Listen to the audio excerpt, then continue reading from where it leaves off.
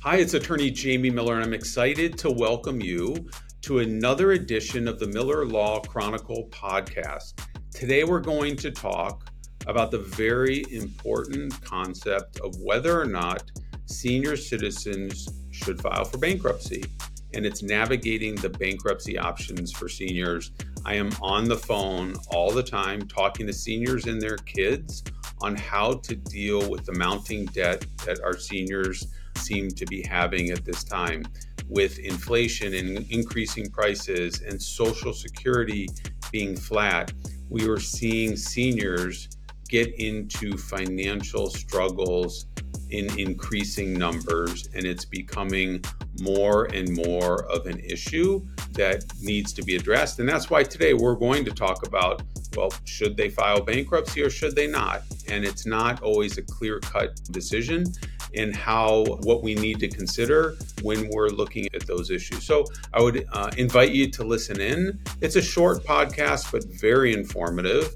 And I want to remind you, if you could, please friend us on Spotify, follow us on Spotify Podcasts, subscribe to us on YouTube, subscribe to us on Google Podcasts, and also on Google, all the different podcast platforms that you can. Appreciate you listening in, and I think you'll find this one very informative and really to the point. Thank you.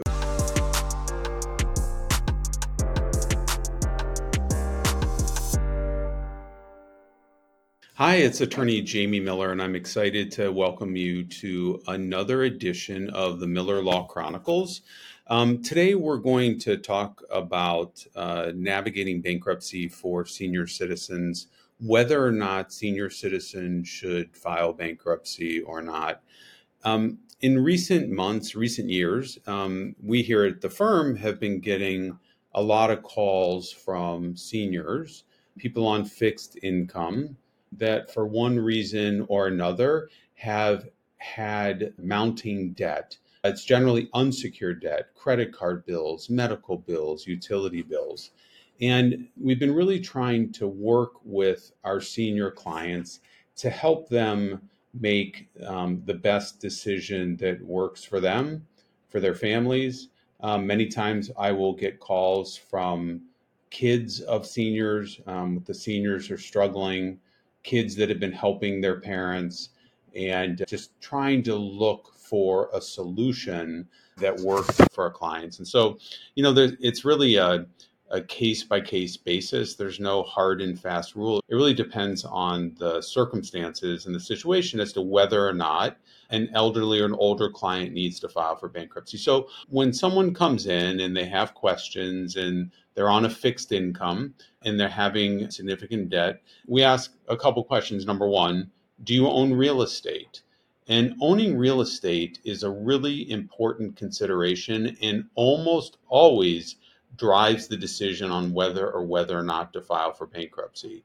So if we have a client that owns real estate and they have $30,000 in credit card debt and they're falling behind on that credit card debt, we want to know if they have real estate, because if they do have real estate and they fall behind on those unsecured debt, the unsecured creditors are going to sue our clients. And then when they sue our clients in the state of Wisconsin and get judgments, meaning that they have an order from the court in the form of a judgment that says our client needs to pay that debt, very importantly, that judgment acts as a lien on real estate. So if that senior owns a home and they allow a debt, or a debt goes to judgment, that judgment is going to be a lien on real estate, meaning that whenever that senior, God forbid, passes away or tries to sell the house, that judgment is going to have to be paid out of the proceeds from the sale of the home. It's really important. And I'll give you an example. I had a friend call yesterday and had questions about his mother and father. His mother and father are on a fixed income. They owe about $35,000 in credit card debt. They're paying the minimum payments. They no longer have the ability to pay the minimum payments. They're on Social Security. They have no income beyond that. They don't own any real estate or have any other assets. So their options are file a bankruptcy, get rid of the debt, rebuild their credit, get a 720 credit score, or do nothing. Because if they do nothing, the creditors are going to sue them. They are going to take judgments against them. But the big thing is that the senior is really not collectible. The credit card company or the medical bill company who took a judgment is not going to be able to garnish the Social Security. Since there's no real estate, that real estate is not going to be attached via a judgment lien. So the option for that particular client is file bankruptcy, keep the creditors off their back, or do nothing. At the end of that consult, we decided that the best thing to do was to do nothing. That particular client wasn't interested in restoring credit, what was okay with getting the phone calls, and if the phone calls were too much, then they could file a bankruptcy. But fundamentally, there was no reason to take them through a bankruptcy to get rid of that debt. It just didn't make sense. Let me tell you another story. I had another client, I just talked to them today. Elderly man, lives in northern Wisconsin, lives on a lake in northern Wisconsin, has a home on the lake that is worth about $400,000 and owes about $150,000 on the home. So, according to the exemption laws of Wisconsin, I would not be able to file bankruptcy and protect the equity in that home. So, if I filed a Chapter 7 for that client, the client would lose the equity in the home. The equity would go to pay off the creditors. So, doing a Chapter 7 in that case didn't make sense. We could do a Chapter 13. Now, a Chapter 13 allows our clients to pay an amount equivalent to what they would pay in a Chapter 7. I don't want to get too complicated here, but in a Chapter 7, let's say that they had $50,000 in debts and they had $100,000 of equity in the home. If they file a Chapter 7, the court is going to take the home, use the proceeds to pay off the debt, and return the rest to the client. But essentially, in a Chapter 7, the client's going to have to pay, with the proceeds from the home, 100% of the debt. But if the client doesn't want to sell the home, they could do a Chapter 13 and pay back the amount to the creditors equivalent to what the creditors would get if they did a 7. So if they did a Chapter 7, sell the house, creditors going to get paid in full. Clients often don't want to sell their home, so they could do a Chapter 13 and say, I'm going to pay back my creditors through a Chapter 13 repayment plan, an amount equivalent to what they would get if I did a Chapter 7. So we know if we did a Chapter 7 that the creditors would get $50,000. So therefore we would pay $50,000 back through a Chapter 13. Now that's going to amount to a payment, $800 a month, ballpark, which is an amount which is too much for the client to afford on that fixed income. So the conversation that we had with the client and their children was, listen, there's $50,000 in credit card debt. We're going to send letters to those creditors and try to keep them off the back of our clients as long as possible. The goal in this case would be to delay. And then I explained in great detail to the client and their children that when the parents and the client passes away, or when they go to sell the home, if any of these creditors have judgments against the home, then the proceeds from the sale are going to be used to pay off those judgments.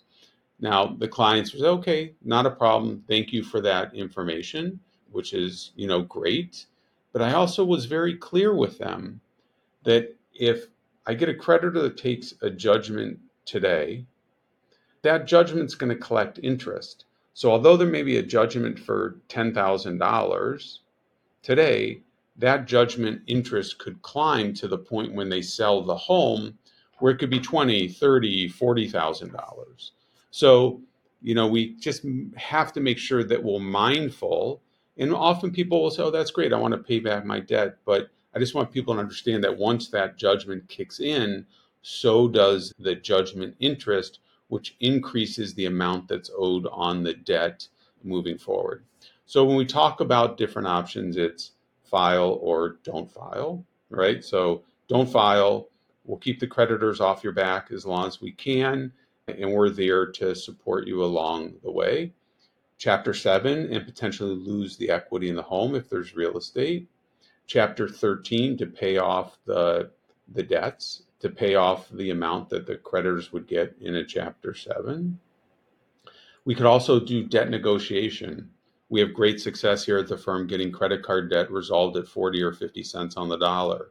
So, client, you have plenty of equity in your home.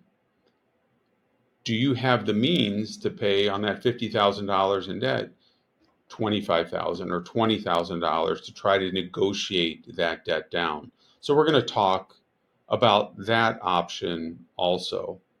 We also have something in Wisconsin called Chapter 128, which is a repayment plan where you can pay back your debts in full over a period of time of up to 3 years.